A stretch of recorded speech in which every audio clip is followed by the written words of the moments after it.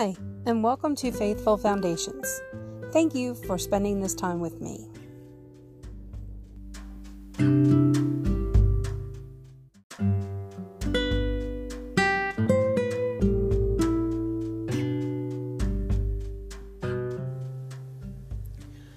Then Jesus said, "Did I not tell you that if you believe, you will see the glory of God?" John 11:40.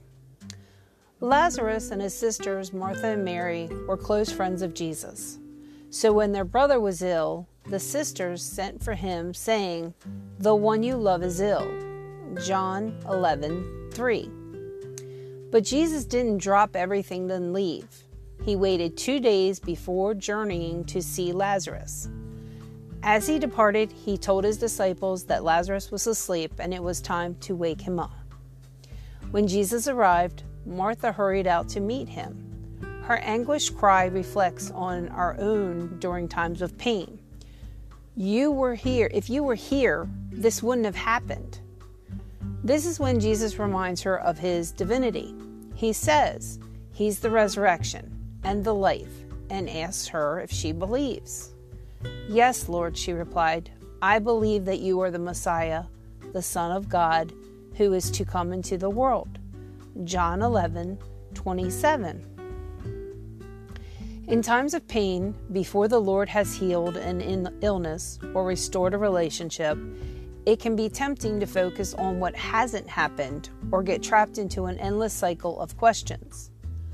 But Jesus encourages Martha to focus on his identity rather than her pain or her circumstances. Reaffirming what you believe about Jesus can be a powerful way to find peace, even in the middle of deep pain. Jesus, I believe you are the Messiah. You came into the world to rescue and redeem me. I don't know why it seems that you haven't moved in my situation, but I'm choosing to trust in your character. You are good and faithful always. Amen.